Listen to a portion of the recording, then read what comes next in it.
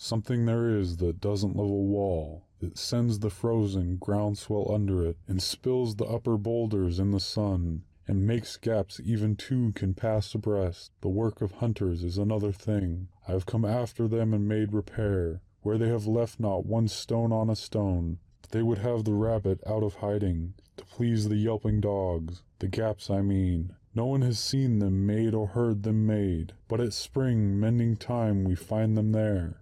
I let my neighbor know beyond the hill, and on a day we met to walk the line, and set the wall between us once again. We keep the wall between us as we go, to each the boulders that have fallen to each, and some are loaves and some so nearly balls. We have to use a spell to make them balance. Stay where you are until our backs are turned. We wear our fingers rough with handling them. Oh, just another kind of out-of-door game. One on a side, it comes to little more. There where it is, we do not need the wall. He is all pine and I am apple orchard. My apple trees will never get across and eat the cones under his pines. I tell him, he only says good fences make good neighbors. Spring is the mischief in me, and I wonder if I could put a notion in his head. Why do they make good neighbors? Isn't it where there are cows, but here there are no cows? Before I built a wall, I had asked to know what I was walling in or walling out, and to whom I like to give offense. Something there is that doesn't love a wall,